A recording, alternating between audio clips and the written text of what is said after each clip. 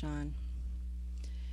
Next we turned and went up along the road toward Bashan, and Og, king of Bashan, with his whole army, marched out to meet us in battle at Edrei.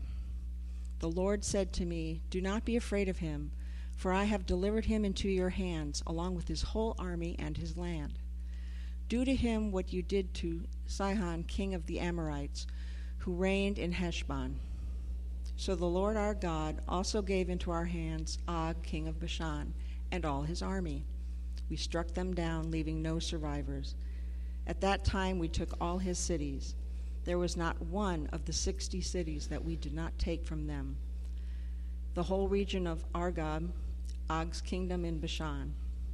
All these cities were fortified with high walls and with gates and bars, and there were also a great many unwalled villages. We completely destroyed them, as we had done with Sihon, king of Heshbon, destroying every city, women, men, and children.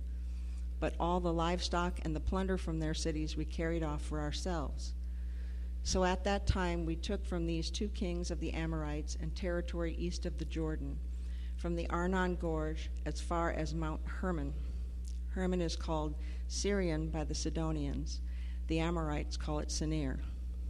We took all the towns on the plateau, and all Gilead, and all Bashan, as far as Salekah and Edrei, towns of Og's kingdom in Bashan.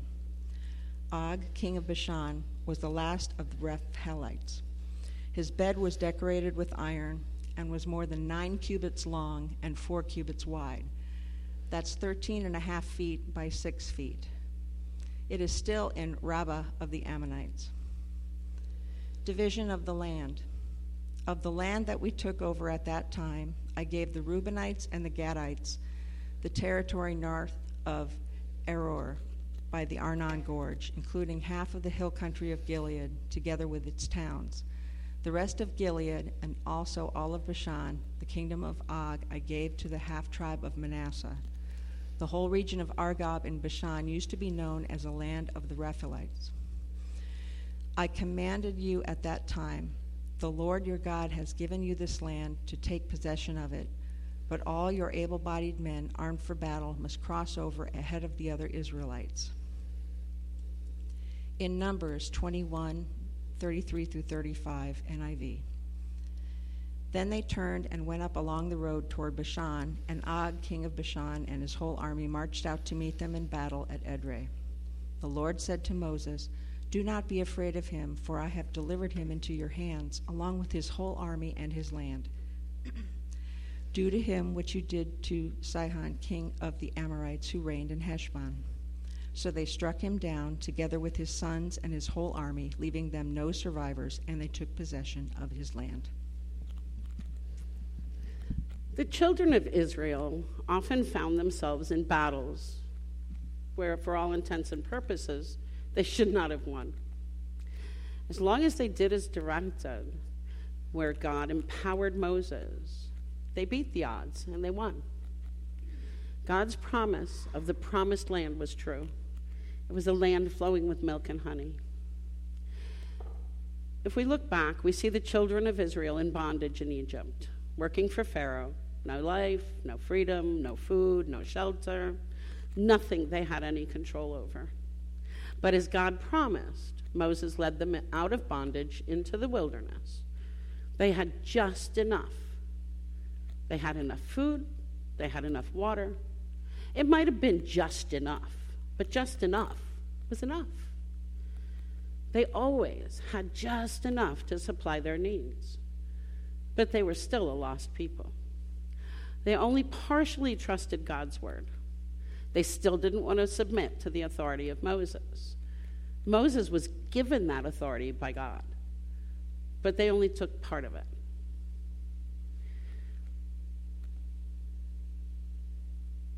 Do we do that? I think we do. Maybe not every minute of every day. But did you notice how King Og was described? The Bible does not say King Og was a formidable giant that fought many battles. It doesn't say he was a giant among giants. He defeated armies. It says none of that. What it says is King Og, as a giant, was 9 cubits by 4 cubits, his bed. His description is his bed. Didn't tell us how many battles he won to get the title of King Og of Bashan. It's just his resting place. Deuteronomy 3:11 says, his bed is decorated with iron, 9 cubits by 4 cubits, 13.5 feet by 6 feet. That's his description. In Amos 2:9, it says, yet I destroyed the Amorites before them, though they were as tall as the cedars and strong as the oaks. Again, it's only a description of his physical size. All the descriptions of King Og, the leader of the giant Rephaim, was about his stature, his resting place. So, what do we take away from why King Og was described as his resting place? We know everything that is in the Bible is there for a purpose. So what purpose does King Og's description hold for us? Well, think about it. What's your mindset when you hear the word bed? It's a place of rest. It's a place of healing, maybe, because you go to bed, you don't feel well, you heal. It's a place of relaxation, maybe comfort, contentment. But it's not a place to wage a war. It is not a place to wage a battle. Og knew that if he wanted to, he could defeat the Israelites single-handedly, if he wanted to. But even though he had an army of giants, he was defeated by complacency, by his comfort, lukewarm demeanor. God could have just wiped them out like that if he wanted to. But they're there for a reason. The purpose is for us, so that we can learn what God does. God could have just said, Og and his giants are gone. But he didn't.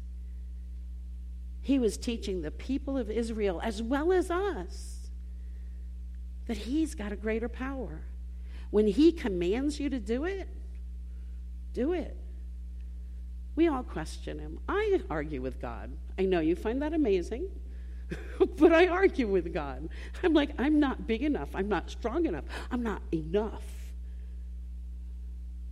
to fight this or to do this. But I know that God is. Og was defeated by his complacency. He was defeated by himself. He was too comfortable in his stature, his past history. He wasn't willing to be challenged. He knew he could win because of his size, his strength, and his might. He was self-satisfied. He was not driven by a hunger for more. Og's defeat was because he was complacent. He was comfortable. Have we become comfortable? In Amos 6:1-3-4, I love the Common English Bible verse because it says, we are warned, doom to those resting comfortably in Zion. Doom. That's a strong word. Doom to those who ignore the evil day and make the violent rule draw near, who lie on beds of ivory, stretched out on their couches, eat lamb from the flock and bulls from the stall. I think it's bull calves, but wow. Is that in your face? Doom. Doom. It doesn't say, take note, people, you're in trouble if. He says doom. I don't want to be doomed. I don't want to be doomed to disaster. But if we don't stop being comfortable where we are, we're going to be doomed for disaster. We must breathe in the word of God to light a fire in us. Do you want to be remembered as followers of Christ like King Og is? Oh, she was laid up in her California king bed with her feet up and her head up. And is that what you want on your headstone? It's not what I want on mine. But there are days that could be put on mine. Look at Scott and Renee's family. The grandmother, when you were telling that, I'm going, how did God provide such an incredible story, an illustration? She lived her life serving God. She was a testament to the Lord's favor. What a legacy she left. What an encouragement she left for each one of you. She didn't rest on her bed. She got out and she shared Christ with everybody. She shared her family with everybody. That's a legacy to be remembered. Nobody's going to put on her thing that says, oh, she just laid up in bed. She wasn't feeling real good that day. She just laid there. No, they're talking about her fervor for God, her excitement for the Lord, her willingness to share him. That's what I want to be remembered for. That's what she's been remembered for. What a beautiful, beautiful story of a servant of our Most High God. God gives us such clear direction on how we are to live. We must be bold. We must be on fire, excited, and a reflection of God, so that we are the difference in the world. There's so many Bible verses that tell us how to live. Proverbs 29:18 says, where there is no revelation, people cast off restraint. But blessed is the one who heeds wisdom's instruction. Where does that come from? His word. Micah 6:8 says, he has shown you, O mortal, what is good. And what does the Lord require of you? To act justly and love mercy and to walk humbly with your God. Again, very clear instruction. Mark 12:30 says, and you shall love the Lord your God with all your heart, all your soul, and all your mind, and all your strength. That's not a lukewarm description. That's a pretty strong statement. Galatians says, but the fruit of the Spirit is love, joy, peace, patience, forbearance, or kindness, goodness, faithfulness. You notice it says fruit. It's not a bunch of fruits. It's one fruit. That comes from the one fruit. Matthew 7:21 says, not everyone who says to me, Lord, Lord, will enter the kingdom of heaven, but the one who does the will of my Father who is in heaven. So you can come to church every Sunday and say, oh, I'm a good Christian. Doesn't mean your name is written in the book of life. Very clear.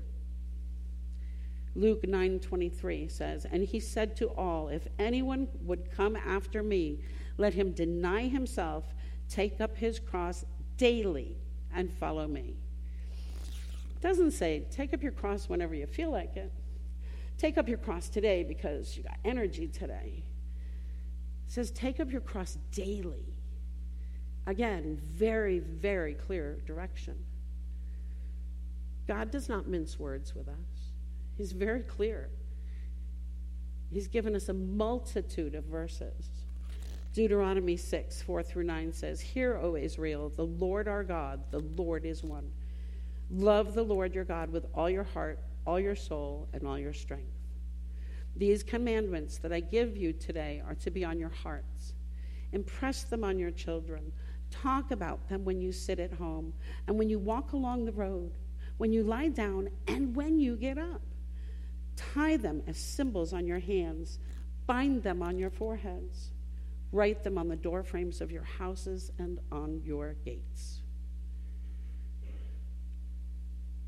Everybody got that, right? He's very clear here. When you sit at home, when you walk on the road, when you lie down, when you get up. These have to be written on your heart. If they are not written on your heart, you can't do these things. How do you write them on your heart? You get into God's word. Matthew 5:16 says, in the same way, let your light shine before others so that they may see your good works and give glory to your Father who is in heaven. It doesn't say so that you can get somebody to pat you on the back and go, great job. That was good, Deb. I really like that. No, it's so that they can say, wow, look what God has done. You all know that my MS really stinks. There are days I can't get out of bed. This morning I got up at 3 a.m. I couldn't get out of bed. I laid there and I'm like, okay, so do I call Kristen and say, you better prepare something real fast? Or do I just sit there and pray?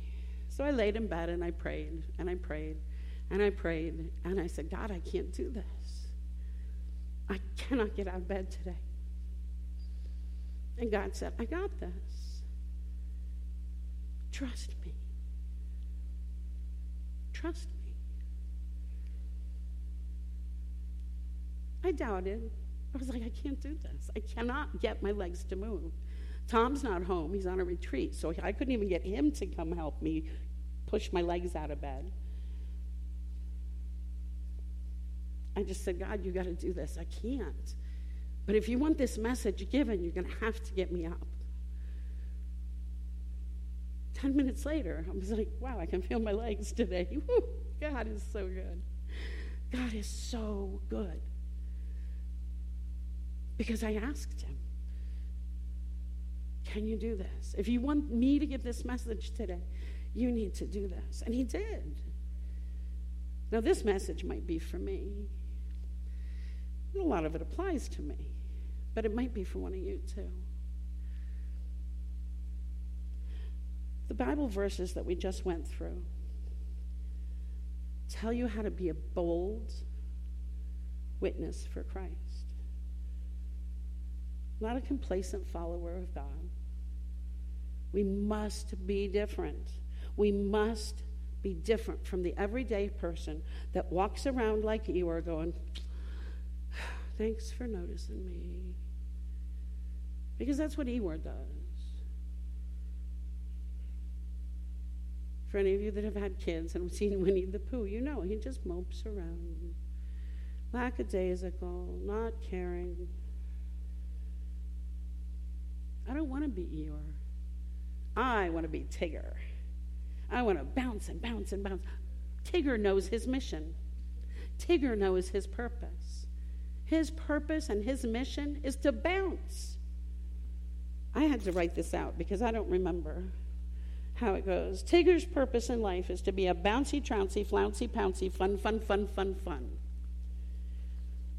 But the most wonderful thing about Tigger is I'm the only one. Each one of us are the only one. He made Mary to be Mary. He didn't make Mary to be Jeff. He made each one of you. He made Ida to be Ida. He made Renee to be Renee. He made Ryan to be Ryan. Y'all don't want to be me. It wouldn't fit you. It wouldn't look the same on you that it looks on me. I could never be Ida. Her soft, demeanor, her just exuding the love of Christ by silence, by just being. That's not me. But I wasn't designed to be like that. Collectively, as followers of Christ, we are called to be light in a dark world. We can't do that unless we study, breathe in, and stand firm on God's word. We must learn our individual purpose. We all have a purpose. We can't all be the feet of Christ. We can't all be the hands of Christ. Each one of us has our own purpose. You have to find your purpose. You can only do that if you're in a relationship with him, in a conversation with him. Think about it. When you go to talk to your kids and give them instruction or direction, or your parents or your friends, even your coworkers, when you go to talk to them, Do you find a third disinterested party to say, hey, Scott, can you come here and talk to her for me? Because I want to tell her what God has for her. No. It doesn't work that way. I go to Bridget and I say, hey, Bridget, you need to be on the praise team. You need to be up here so people can see who you are in Christ. But it wouldn't have worked if I sent Jeff or Scott or Arjuna to go to talk to her.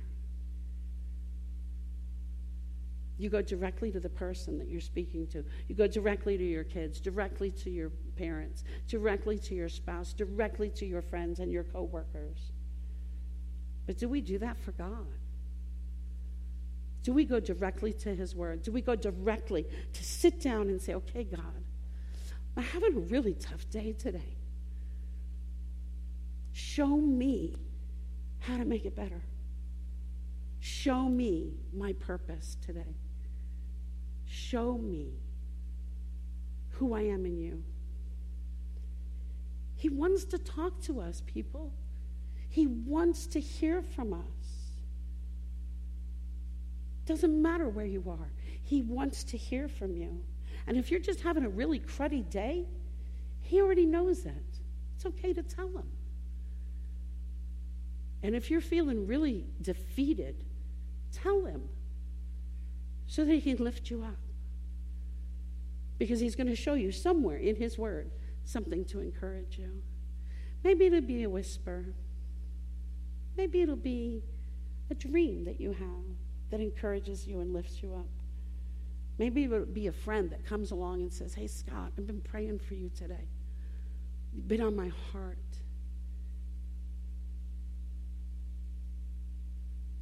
And maybe you're going to hear his voice. Maybe you're going to just feel it in your spirit that he says, I got this. It's okay. Like he did with me this morning. He said, I got this, Deb. Stop doubting my power. Stop doubting who I am. Start trusting. So maybe that's where we need to be. In conversation with God. I know that's what he longs for. We can't know who we are if we don't ask him. Have you ever asked God, why did you design me this way? Sometimes I get on people's nerves. But he designed me this way because maybe my next door neighbor needed to hear what I had to say. Maybe the internet or the neighborhood evangelist in me needed to be next door to them, to remind them. Just so you know, I hate the word evangelist. I picture this Bible-carrying, Bible-thumping, slam it down and say, you're going to hell if you don't wake up. To me, that was an evangelist. For years, I hated that name. My neighbors all said, oh, Debbie's the neighborhood evangelist. Then I got more connected to God. I was humbled by that name. It was okay to be the neighborhood evangelist because Joseph and Amy told me their view of an evangelist was not the same as my view. My view, as I said, was you're all doomed to hell. And shove the Bible in your face because that's not how you win souls. That's not how God wins souls. But their view of an evangelist was somebody that just shares the love of Christ and bubbles over. I can be a little bubbly. So I changed my perspective. Then I started looking up all these evangelist things. Kind of fit. So I was honored and humbled to be called an evangelist. But in order to hear from God, you have to be in a conversation with him. He so wants you there. Totally wants you there. You can be in the tub. You can even be on the toilet. You can be in their kitchen. You can be in your bed. All he wants you to do is talk to him. He's happy to talk with you. He wants to define your purpose. Sometimes you'll hear lyrics of a song that confirms your purpose.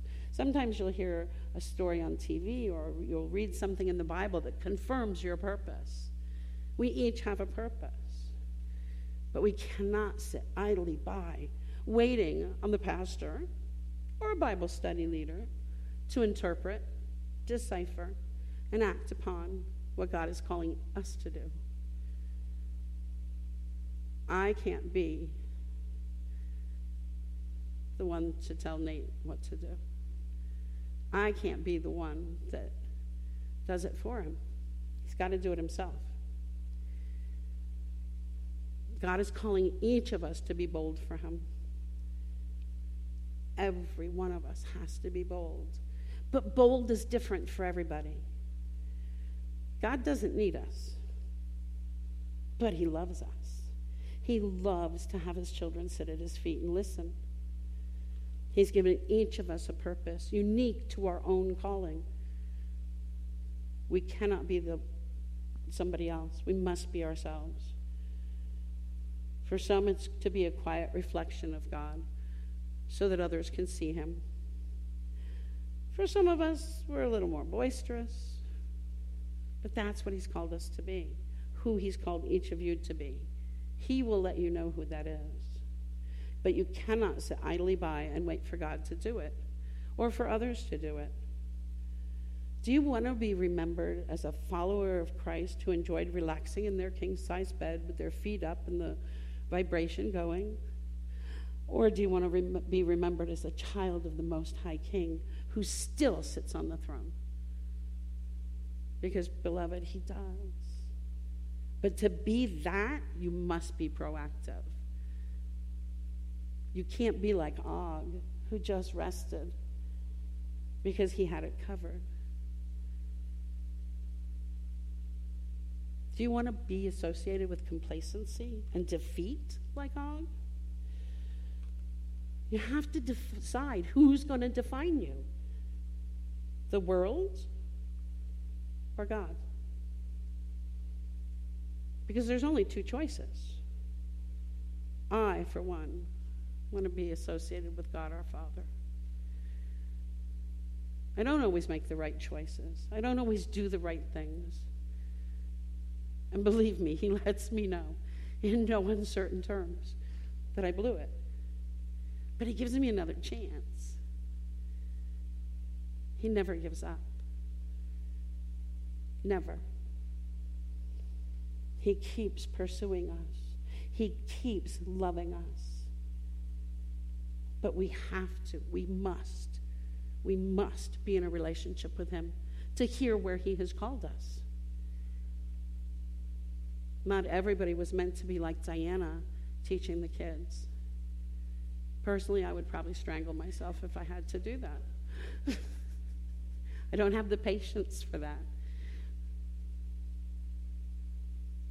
But he's called me to do the outreach, which I love, I'm passionate about. But that's what he's called me to do.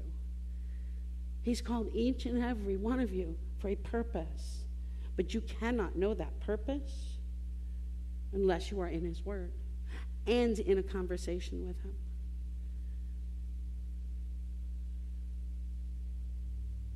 You didn't know how much impact Grandma had on people for your family till you heard about it.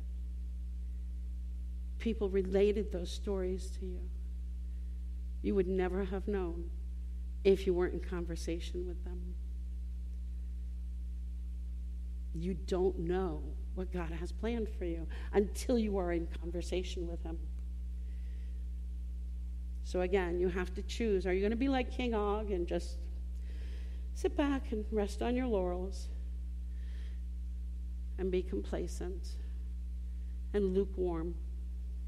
Or are you going to be on fire for God? Are you going to be excited to share him with others in the way that he has you called? What's going to be written about you at your celebration of life? Do you want it to be different? Do you want it to be like the world, or do you want it to be how God defines us? You have to make the choice. You can let God define you or the world define you. I choose to let God define me. I pray that you can do the same, because he's got a great purpose and a plan for all of us. Heavenly Father, we just thank you. Thank you that you love us enough to be in conversation with us, and that you just sit there waiting for us to converse with you. Thank you for designing us to be exactly who you've called us to be. We just ask that you light us on fire. Give us an effervescent urgency to be with you, to just sit and converse with you. Let us not be like King Og and lose the battle before it's even begun. Remind us that you define us, that you love us, and that you urgently, urgently want a relationship with us. We thank you for who you are. We thank you for loving us in spite of ourselves. Remind us that you define us. We just ask this in the name of your Son, Jesus. Amen.